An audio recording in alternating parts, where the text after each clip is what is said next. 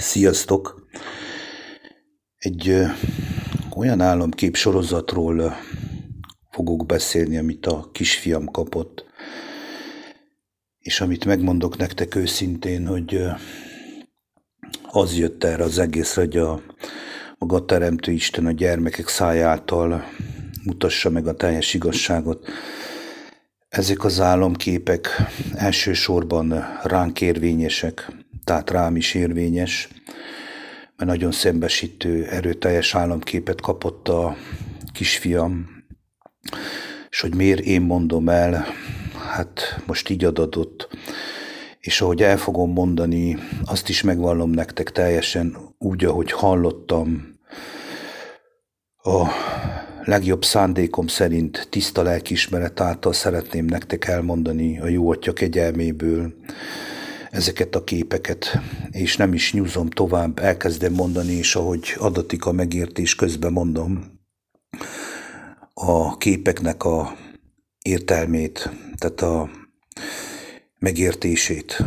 Első képsor, amit mesélt nekem a kisfiam, az az volt, hogy egy óceánon, egy nagy hajón voltunk, én és a családommal együtt, tehát ő meg a család, együtt voltunk, anya, apa és a két gyerek, és mi fogtuk magunkat, és felültünk lejöttünk a hajóról, és egy csónakkal elindultunk egy egészen teljesen más irányba, mert közben az történt, ahogy eltávoztunk a nagy hajótól, ahol még voltak családtagjaink, tehát rókonaink, az valójában a feleségemnek két testvére, akik valóságosan ikrek a való világban is, ők ott maradtak a hajón, és az történt, hogy a hajót megtámadták a kalózok, és vikingek, ilyen kinézetű emberek voltak, így ahogy mesélte a kisfiam, és a kalózok szószoros értelemben, ahogy megtámadták a hajót, tehát megsemmisítették, ez a hajó elsüllyedt. És mi közben ugye onnan eltávoztunk, és most erről szeretnék egy pár mondatot mondani. Ez az első álomkép, amit kaphattam tegnap, tényleg nagy örömömre a jó Atya kegyelméből, mert így, ahogy a kisfiam mesélt, egyből jöttek a megértések is utána nem sokára, de meg is voltam ám próbálva rendesen. Erről most úgy nem szeretnék beszélni, hogy nehogy elhiggyem magam, vagy fölfúvalkodjak, tehát hogyha mondom, akkor ez teljesen megsemmisülve, hisz az a test, a földhöz ragadt gondolkodás egyértelműen ki akarja magyarázni, és el akarja tusolni azt az igazságot, amit képekben az Atya mutatott a kisfiamnak. Tehát maga a hajó, a világ hajója, az a biztonság, amiben élünk most jelen pillanatban, ez a rendszer, ezt tett mi jó Isten kegyelméből, a jó Atya kegyelméből, Krisztus megváltó szeretetéből, és az ő vezetés által ugye a gyermek indítatására elhagytuk, és ez megsemmisült. Tehát ez a világ, amiben most vagyunk, ez a kényelmi struktúra, az ellenti infrastruktúra, amit építettünk az utóbbi időben, a demokrácia nevében, az Európai Unió nevében, az meg fog semmisülni szószoros értelemben. Ezt mutatta meg az Atya az álomképekben.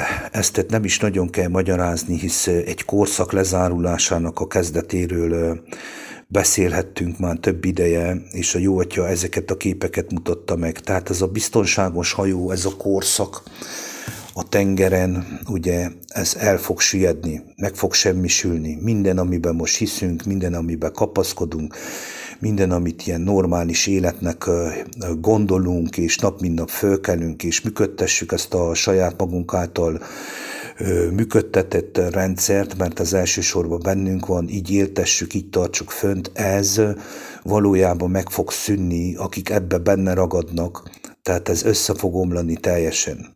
Hogy ennek aztán milyen következménye lesz ki le, ezt nem tudhatom, ezt egyedül az Atya tudja. És folytatódik az álom, és ez nagyon érdekes rész, ez nagyon erőteljes rész.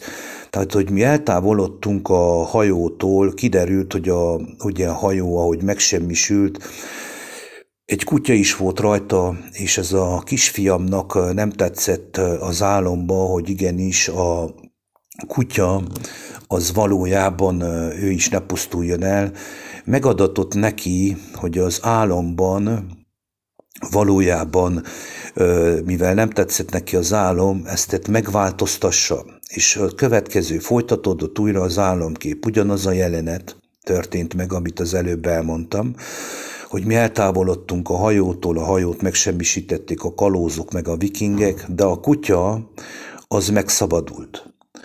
Úgy szabadult meg, hogy felvettük a csónakba a kutyát, és így megmenekült a kutya. Tehát a fiamnak a kívánsága szerint, a kisfiam kívánsága szerint, hogy sajnálta a kutyát, bevehettük a csónakba. Ez volt a második álomkép. Erről az álomképről nekem a Jóatya kegyelméből az jött, hogy ugye maga a kutya amúgy egy hűséges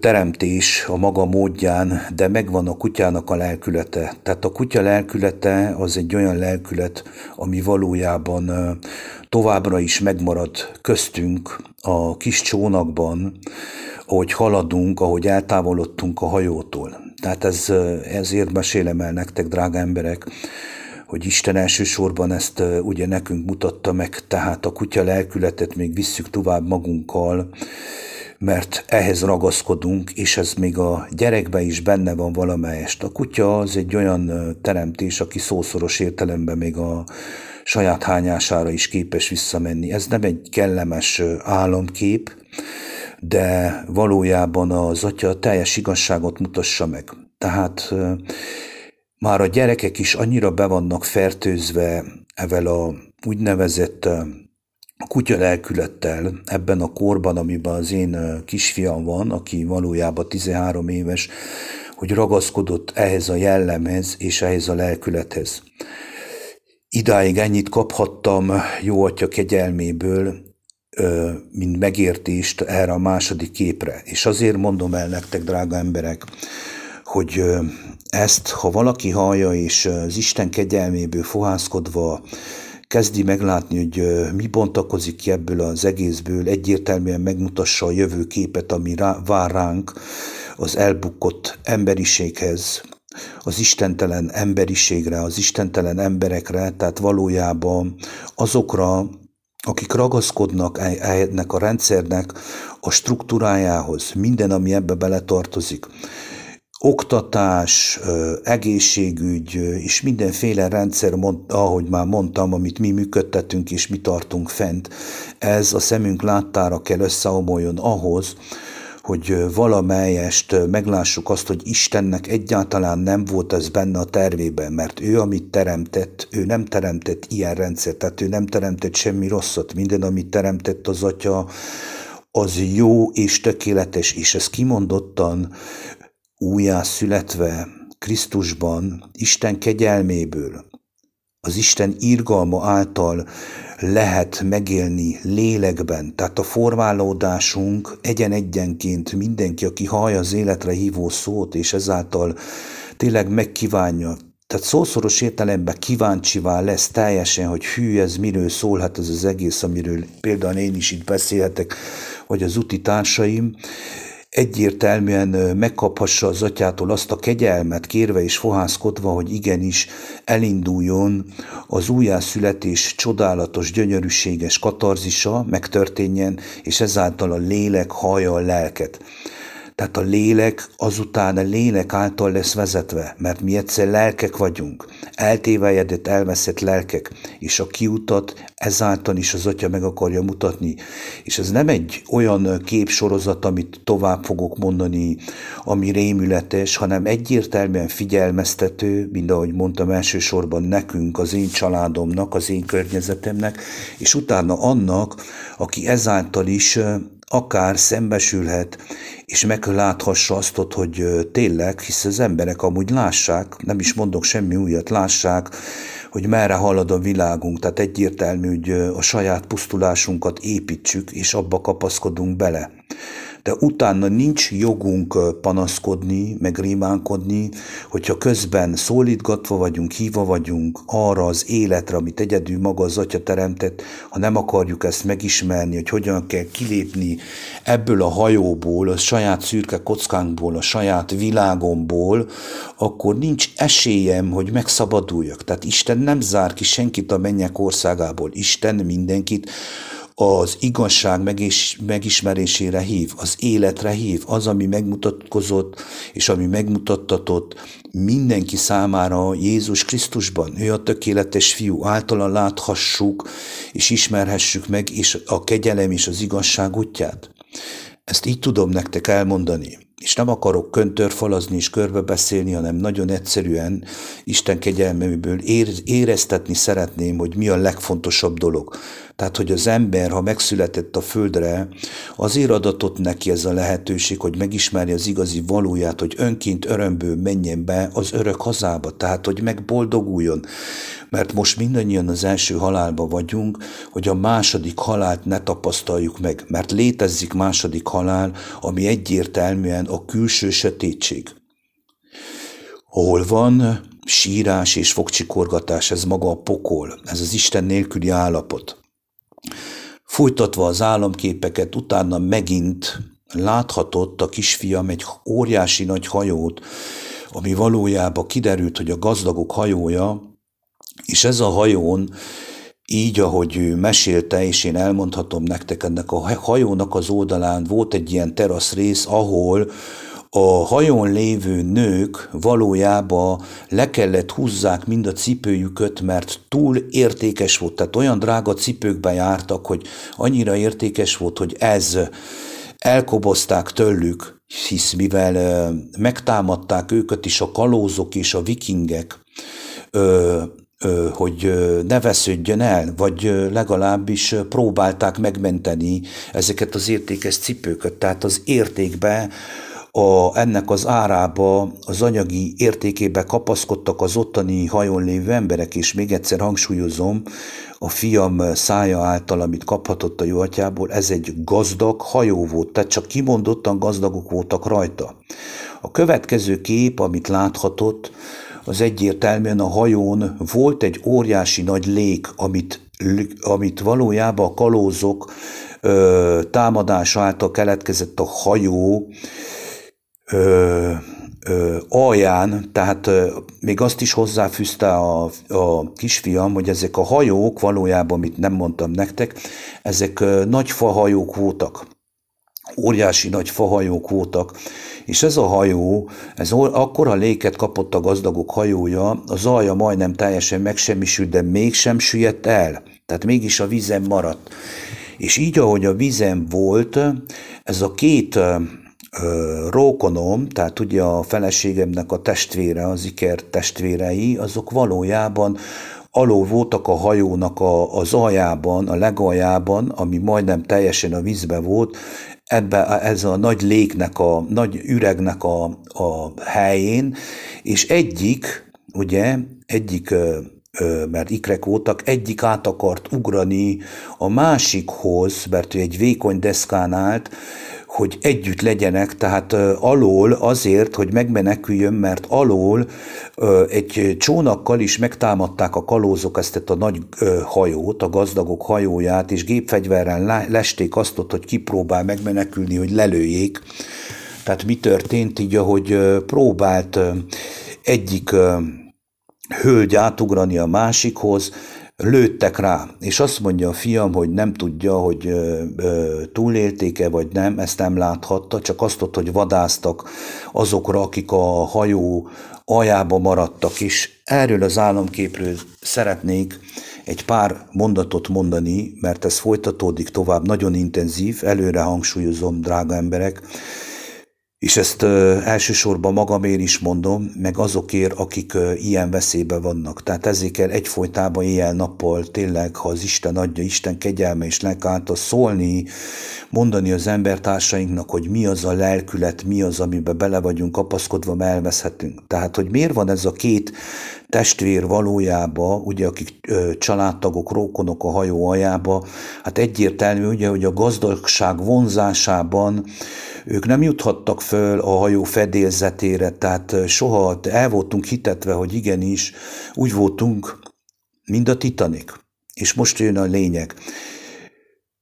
Mert ez egy olyan jelenet, és erről egyik barátom csinált is egy videót a Beszélő Kövek YouTube csatornán, a magyar Titanic elsüllyedése, és ez pontosan erről szól. Tehát a Titanicnál is hogy volt, drága emberek? Tehát a Titanic felül voltak a gazdagok, a jómódúak, ugye a milliómosok, a milliárdosok, a felső 10 000, és ez a különleges hajó, amikor akkori nemzedék nagyon büszke volt, hogy olyan hajót gyártottak, hogy elsüllyedhetetlen, valójában tudjuk a történetét a Titanicnak, hát léket kapott és elsüllyedt, és kik voltak azok, akik legelőször szószoros értelemben szembe kellett nézzenek a halállal, ugye hittek az amerikai álomba, utaztak ki Amerikába, akkori világ egyik legmodernabb hajójával, ezek mind képes beszédek, de csodálatos képes beszédek, és ezt lélek által megértve egyszerűen annyira szembesítő, hogy édes Istenem, tényleg azt kell mondjam, könyörül rajtam, hogy minél tisztábban és egyszerűbben tudjam elmondani ezt az egészet. Tehát azok az emberek szembesültek legelőször avval, hogy mi az, amiben belementek. Tehát az amerikai álomnak a következményeképpen a gazdagság megkívánása által nem juthattak föl az első osztályra, hanem legelőször is, ahol léket kapott a hajó, ők oda voltak beszorulva, és onnan próbáltak kimenekülni. De maga a kalózok, ugye, és ezek a vikingek egyfolytában lőttek rájuk.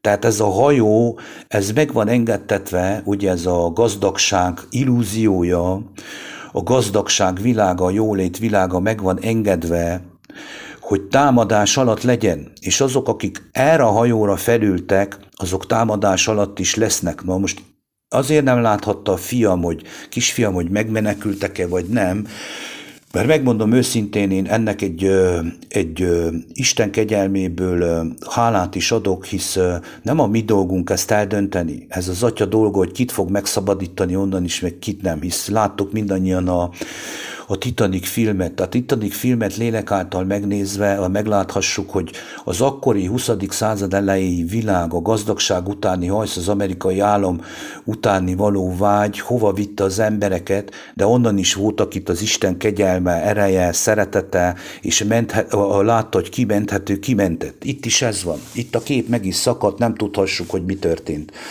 Evel a két rókonunkat, tehát a feleségemnek a ikertestvéreivel, ez mind képes beszéd. Tehát a Titanic esete megy le előttünk. És az, hogy a hölgyek azon a teraszon mindenki előtt le kellett húzzák a nagyon méreg drága cipőjüket, hát egyértelmű, hogy azt nem lehet oda vinni, ahova ez a hajó tart. Tehát ez a hajó, ezt teljesen meglássátok a következő képekben, hogy mi fog történni. Tehát ez a hajó, ez halálra van ítélve. Ez a gazdagság hajója, ez elsüllyedőre van ítélve, és meg van engedtetve, hogy megszűnjön. És a gazdagságot, tehát abban az a cipő, amiben a világban jártunk, abban a gazdagságban, azt le kell vetni. És aki ezt megteszi, talán Isten kegyelméből még megmenekülhet. Tehát ott kell hagyni. És most visszamenjek a kicsit a Titanic című filmre, ahol egyértelműen meg volt mutatva, hogy ott is minden gazdagság elsüllyedt. Maga az akkori nemzedék büszkeség, az a hajó, ugye, az ott szószoros értelemben megsemmisült fokozatosan, és mindenki, aki ott biztonságban volt, ugye, próbált volna megmenekülni, és ott kellett hagyjon mindent, azt a sok csili-vilit, ami ezen a biztonságos hajón volt. Tehát ez a gazdagság hajója, ez a világ gazdagság hajója, ez a globális gazdagság hajója, mivel el vagyunk hitetve, hogy milyen jómódú életünk van valójában, és amiben élhettünk idáig, ami megadatott ugye Babilonnak, mind ahogy mondja a Jeremiás vagy melyik prófét által az atya kijelentette, hogy aranykehely volt Babilon az Úr kezében. Aranykehely volt, tehát megadatott az emberiségnek a gazdagság, főleg a nyugati világnak. De ez most meg fog szűnni, és meglássatok, nagyon erőteljes képek lesznek. Tehát ez megadatott, de mivel megbeszennyeződtünk ezáltal a gazdagság által, ezzel a lelkülettel, még az egyszerű emberek is, mert ez a két lány, ez a két hölgy, azok valójában egyszerű székely lányok. Tehát mind azt mondhatnám, akik éltek abban a rendszerben, ahol az egyszerű, tiszta lelkiismeret által megláthattuk azt, hogy milyen élni. De ugye megkívántuk ezt a babiloni lelkületet, és oda vágyakoztunk, és ezáltal megvan az esélyünk, hogy beleragadunk ebben a nagy gazdagság hajójába, és elveszünk, emberek, elveszünk, és ez rám is érvényes. Én nem vagyok különcebb, mint más, vagy különb, és ez nekünk is szól. Igaz, hogy az atya megmutatta, hogy mi egy csónakkal elindultunk. Ez az ő kegyelméből volt, mert engedtünk a lélek hívásának, és úgy, hogy az atya végzi el a munkát, nem mi. Ha az Úr nem építi a házat, ez a ház nem épül. Ezt én sokszor megtapasztalhatom, mert nálamnál tényleg valójában földi identitás szerint, hogyha nem láthatnám az újjászületett gyermek által, hogy az atya mit készített el, a földi identitásom szerint én is valójában egy elveszett ember vagyok. Ő tart meg minden nap a kegyelm által. És ugye Babilon volt, aranykehely volt az Úr kezében, és próbálta az Úr meggyógyítani, de nem akart meggyógyulni, és pontosan ez mára érvényes. Tehát a Dudumán proféciája, és ez az államkép teljesen összefügg.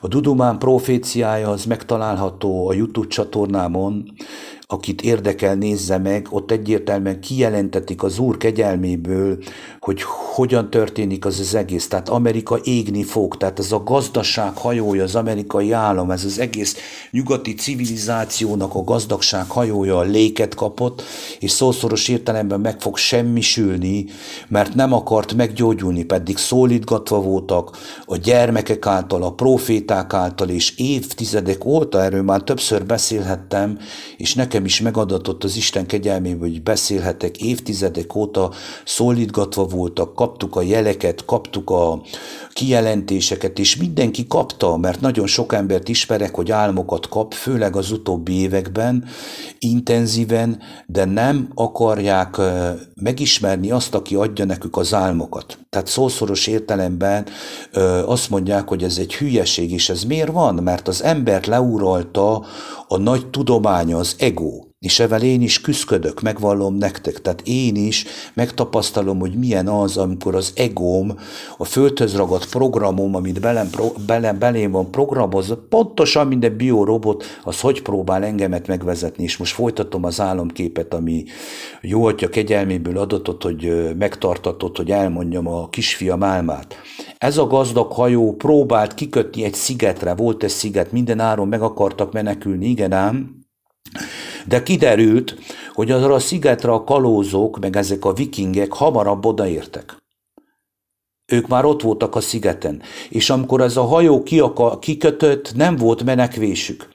És a vikingek és a kalózok előre küldtek 3 embert, hogy támadják meg a hajót, tehát figyeljék ki, hogy hol van, és utána támadják meg, tehát csalják kelepcébe, de közben, hogy a hajó ment a sziget fele, ezen a hajón már a kalóz zászló volt kitűzve. Tehát egyértelmű képek, hogy ez rablók által, ami fog történni a világban, ez el fog veszni, tehát ki lesz rabolva, így is úgy is ki lesz rabolva. Már a zászló, a halálfejes zászló, az ki volt tűzve a hajóra, tehát akik azon a hajón próbáltak megmenekülni, próbálnak benne maradni ebbe a gazdagságba, azok egyértelműen, hogy ki lesznek rabolva, és meg lesznek semmisítve, és hiába köttek ki a szigetre, nem volt menekülésük, és most figyeljetek, drága emberek, azért jött nekem a Titanic, hisz a kisfiam szája által a lélek egyértelműen kijelentette, hogy azt mondta a Hunor nekem, hogy pontosan olyan, úgy képzeljem el ezt az álomképet, mint a Titanic. Próbált megmenekülni, de nem volt menekvése. Nem volt menekvése. A Titanic című filmben is, ugye, amit egyértelműen rengetegen megnéztek, ott is próbáltak megmenekülni, de nem volt menekvés a hajónak, meg kellett semmisüljön. El kellett fogadják a tényt, hogy nincs tovább. Léket kapott és vége, és azok, akik ezen a hajón maradtak és ehhez ragaszkodtak, mindannyian elvesztek. Mert ebben az álomképben, ahogy a mindenható Isten megmutatta a kisfiamnak, már a kalóz zászló fenn volt a hajón. Tehát ez történt. Nem volt menekülésük, vége befejeződött. Ez az álomkép. És ehhez nem is nagyon fűznék hozzá semmi, drága emberek, hisz egyértelmű, megmutatta a Jóisten lelke, mi mindenható atyánk lelke a gyermeknek, hogy mi következik az elkövetkező időben, amiről már egy pár ideje beszélhetünk Isten kegyelméből, hisz nagyon sokan kezdik megosztani azt, hogy igenis ez fog történni. Ez a világ így, ahogy van most jelen pillanatban, hogy láthassuk, ez teljesen meg fog szűnni. Ez el fog törültetni, mert ez szólítva volt a gyógyulásra, szólítva volt arra, és az első próbatétel által, tehát az első ítélet, a covidizmus, mert az egy ítélet volt, az a szétválasztódásnak egy teljes megnyilvánulása.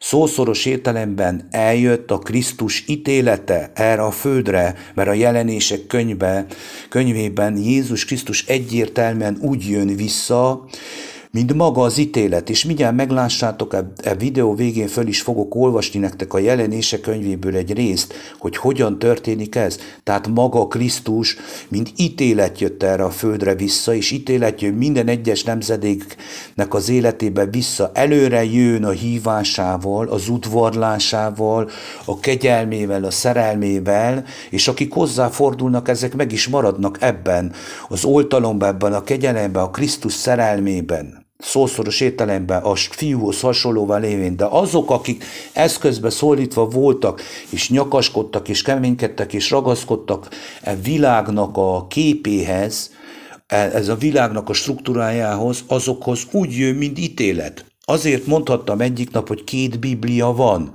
és ez nagyon erőteljes kijelentés, és áldom Istent, hogy engem megpróbál erőteljesen, hogy nehogy azt gondoljam, hogy én egyáltalán szólhatok valamit is magamtól.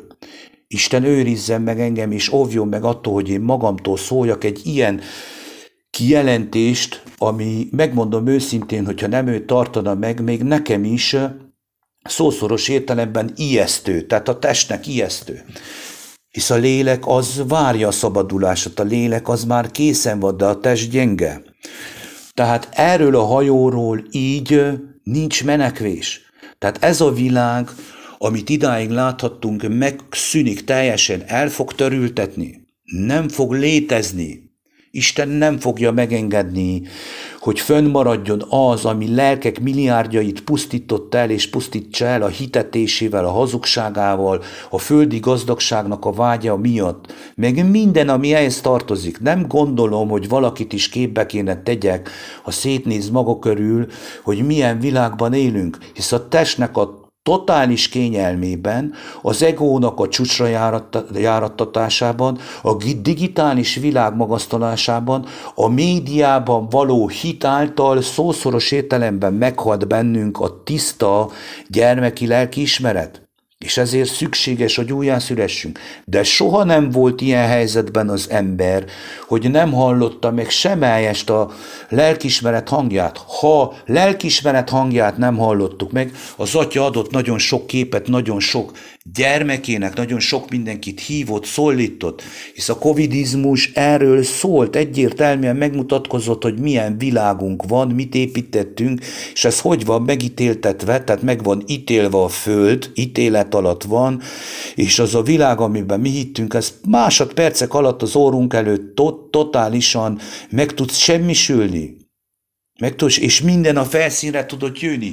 Ez egy kegyelem volt az Atyától, egy ítélet, amíg fölhozza a felszínre azt a mocskot, ami bennünk volt, és mindenki a saját hite szerint ment bele ennek az egésznek a hitetésébe. És folytatom tovább a képeket, most továbbra is nagyon erőteljes képek jönnek. a kisfiamnak úgy mutatta meg a Teremtő Isten, hogy fölülről láthatta a földet, és azt látta, hogy a kontinensek már nem olyanok voltak, amilyenek eddig, sőt, mi több, valójában Európa sem akkora volt, mint most jelen pillanatban, sőt, Magyarország helyén nem volt Magyarország úgy mondva, ő tudta, hogy ott van Magyarország, és elindult hazafele. Tehát ő arra a földrészre jött vissza, ugye ezek a képek után, arra a földrészre jött vissza, ahol valójában valamikor Magyarország volt. Hát ettől erőteljesebb képesbeszéd, drága emberek, nem kell legyen. Tehát az a világ, az a Magyarország, amit most jelen pillanatban meg van rajzolva nekünk térkép szerint, az nem létezett. Csak tudta a kisfiam, hogy ez itt van Magyarország. Ő tudta, hogy itt volt Magyarország számára. És most figyeljetek jól, egyértelműen megmutatta az atya, hogy még a kontinensek is átformálódnak, ez is képes beszéd. Tehát már nem lesz ilyen, hogy nyugati és keleti félteke, átformálódik az egész világ. Az, hogy fog átformálódni, erről én nem beszélhetek, ez maga egyedül a Teremtő Istenre tartozik.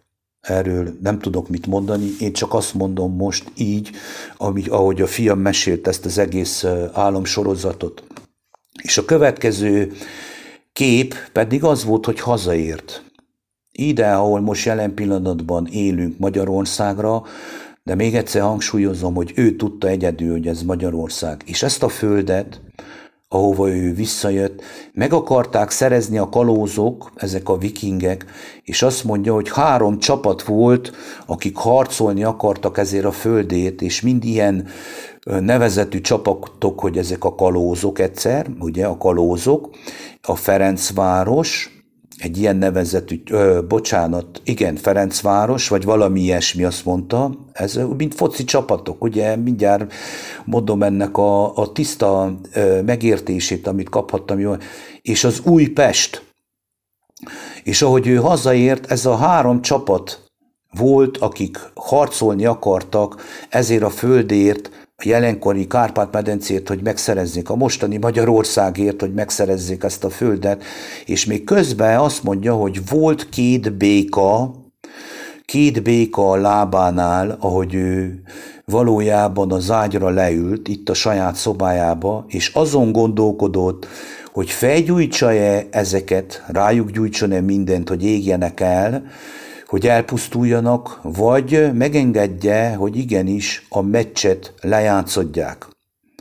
És úgy döntött, hogy nem gyújtsa fel őket, sem a békát, a 2 békát, sem a 3 csapatot, és még azt is elmondta, hogy ezek a kalózok egyből ilyen kedvesek lettek, alatomosak, hogy tudjátok, milyen az érdekistenben, amikor el akar érni valamit, tehát olyan kedves lesz, hogy jaj, simulékony, és így próbált beférkőzni ebben az egész, így mondva,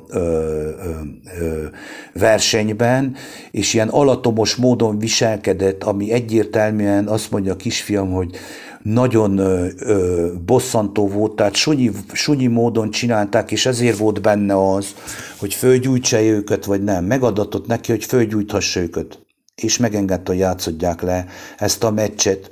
És amikor ezt a meccset tudta, hogy elkezdik lejátszani, a kisfiam tudta, hogy hiába játszodják ezt a meccset, mert úgyis az övé az ország, tehát a gyereké az ország. Emberek, drága emberek, ez egy olyan csodálatos kép, én megmondom őszintén, hogy így mondom nektek, a hideg is kiráz. Kié az ország, emberek? Kié az ország? Kié a lenti ország? Kié a fenti ország? A gyermekeké. Azt mondja Jézus Krisztus, hogyha nem lesztek olyanok, mint ez kicsin gyerek, nem mehettek be az Isten országába. Nem lehet bennetek az Isten országa. A gyermekeké, akik nem akarnak birtokolni, nem akarnak uralkodni, nem akarják a földet úgy uralni, ahogy eddig történt, kizsigerelni, kizsákmányolni, kapzsi módon, saját önző érdekünkre, a testi földhöz ragadt gondolkodásunk miatt. Az, amit maga a Teremtő Isten azért teremtett, hogy ezáltal is megmeneküljön a lelkeink. És most figyeljetek jól, drága emberek, a csata megtörténik. megengedte a kisfiam, megadatott neki ez a hatalom, hogy engedje meg, hogy ne fölgyújts őket, hanem ez a harc megtörténjen. És ez a harc egyértelműen megmutassa, hogy egymást fogják elpusztítani azok, akik meg akarják szerezni azt, ami nem az övék, nem nekük adatott, nem nekük teremtetett, hanem a gyermekeknek. És a gyermekeké is marad mindig. Ez a lényeg, emberek, az egészbe. Az egész tanítás, az egész Biblia, Jézus Krisztusnak a kijelentései egyértelműen erről szólnak, hogy nincs, itt nem örökölhet senki semmit, csak a gyermek. Csak a gyermeké lesz, a jövő nemzedéké, aki a mag lesz, aki majd nem akar rabolni, lopni, csalni, hazudni, gyilkolni, perverszkedni. Nem hisz a testbe, hanem a lélek szerint él. Ez az új föld, emberek, az új föld, akik öröklik. És nem kell neve legyen. Nem kell neve legyen, hanem egyszerűen az övék, ők öröklik a földet, a gyermekek. Erről régebb is kaptam én álomképet, amikor elkezdődött az ukrán és orosz háború. Az atya megmutatta, hogy hiába harcolnak, mert a gyermekeké lesz az ország. És ez képes beszéd, a mennyek országa, itt bennünk, a gyermekeké lesz. Őket nem lehet bántani. Nekük megadatik az, hogy döntsenek, hogy mi legyen. Hatalom adatik az Isten lelke által Jézus Krisztusban. És most jön egy olyan jelenet, amit megmondom őszintén, számomra is megdöbbenést okozott, ugyanúgy az álomképnek a folytatása. Az álomkép folytatása következő volt. A kisfiam lefeküdt és arra ébredt föl, hogy egyik béka nyakára ugrott hátulról, és felébredt valóságosan is, azt mondta, hogy érezte, hogy valami hozzáért. És most a békákról szeretnék beszélni egy picit. A békák egyértelműen a gonosz lelkek, szószoros értelemben a rengeteg gonosz lélek, a gonosz lelkület, ami valójában az egyiptomi kivonulásban is jelen van, és a jelenések könyvében is mindjárt, amit fel akarok olvasni, Isten kegyelméből egyértelműen megmutatkozik, hogy kik a békák, ördögi lelkek, az megpróbálja a gyereket is, szószoros értelemben, megpróbál mindannyiunkat, akik Isten gyermekei vagyunk, és ezáltal is, amit itt elmondhattam nektek, hogy ne legyünk felfúvalkodottak és magabiztosak, egyértelműen képekben, ahogy az atya mutatta, a gonosz ördögi lelkek minket is megpróbálnak. Mert nézzétek meg, hogy mi történt az álomképbe itt a végén, tehát nem akarta őket elégetni, hanem megengedte, hogy egymást elpusztítsák, és ez így történik. Tehát az Isten ítélete az olyan, hogy fölszínre hoz mindent, és hogy mindenki a saját lelkiismerete szerint, lelkülete szerint, a hitvilága szerint újra dönt, és belemegy abba, ahova tartozik, kivétel nélkül. És ezt tudom, hogy keményen hangzik, de ez az igazság, emberek. Tehát ki hová tartozik, ki milyen lelkületben van, oda fog beállni, akarva vagy akaratlanul. Ugyanez mutatkozott meg a covidizmus idején, letagadhatatlanul. És én azért szólhatok Isten kegyelméből, és azért mondhattam el ezeket az álomképeket, hogy akinek van füle, hallja meg, hogy mit mond a lélek. Nem késő sose, soha nem késő, ebben a pillanatban sem késő, és ez nem félelemkeltés, mert ez úgy hangzik. Igen, rémhinteljesztők vagyunk valójában, hisz olyan idők vannak, hogy ezeket nem lehet elhallgatni. Ki kell mondani teljesen az igazságot, el kell mondani azt, amit az Isten a szívünkre helyez, hisz ki más mondja el. Erre vagyunk elhívva. Én nyomorult, bűnös ember. Én, aki Valójában én is a megsemmisülés útján jártam, amíg Jézus Krisztus kegyelméből újjá nem születhettem. Ez a lényeg, emberek. Tehát aki nem születik újjá, és nem kéri azt, hogy megtörténjen a szembesülés, hogy mi lakozik benne most ezekben az időkben, mert nem tudhatom, hogy mennyi idő van. Senki sem tudja, hogy ezek az események megtörténjenek. Az elveszhet, és itt a lélekről van szó, és az Atya nem fogja engedni, ha az ő oltalma alá kerültél, hogy bántódásod essen, tehát egyértelműen ki tud szabadítani a második halálból, amiről Jézus Krisztus is beszél, és ez nem vicc, nem én mondom ezt a saját kutfőmből, hanem ezt maga az Úr lelke Krisztusban kijelentetett, hogy van második halál, ami szörnyűbb az elsőnél, ahonnan nincs menekvés, ahol egyértelműen az ember a kínok kínját fogja megélni. És tele van a 4 evangélium ilyen kijelentésekkel. Tehát a Jézuskázás közben és a hallelujázás közben, ezt kell mondanom, jobb, hogyha az ember teljesen, személyesen maga a Teremtő Istentől, Krisztustól akarja megtudni a teljes igazságot, úgy, hogy hozzáfordul, és senki ember fiára nem figyel, hanem igenis az ő kegyelme és lelke által vagy vezetve, és vagyunk vezetve, hogy meghalljuk a hangot, hogy ne menjünk bele ezekben a dolgokban, ne legyünk részesei ezeknek a csapásoknak. Fussák ki belőle, én népem, azt mondja, fussák ki, hogy ne legyél részes ezeknek a csapásoknak. Hát most kell legerőteljesebben ezt üvölteni, hogy mindenki fusson ki mindenféle emberkövetésből, mindenféle ördögi lelkeknek a csapdájából, mert elveszhetsz, hiába vagy te valamelyest menthető, hogyha rájuk figyelsz, őket követed, hallgatod, és nem a Teremtő Isten hangjára figyelsz, nem az ő vezetése alatt vagy emberek, elveszhetsz. Ez a keskeny út. Jézus Krisztus nem figyelt senkire, hanem egyedül az Atyára. Pétert, a legjobb barátját megfedte, azt mondta, távozz tőlem, sátán, mert te úgy gondolkodol, mint az emberek dolgaival vagy elfoglalva. Ez a fontos neked, és ez nekem is figyelmeztető, hisz én se vagyok külön, hogyha nem figyelek a lélekre, az Atyámra, hisz az Isten az lélek, és mindenki, aki ismeri, az lélek által, és igazság által imádja őt, és követi őt.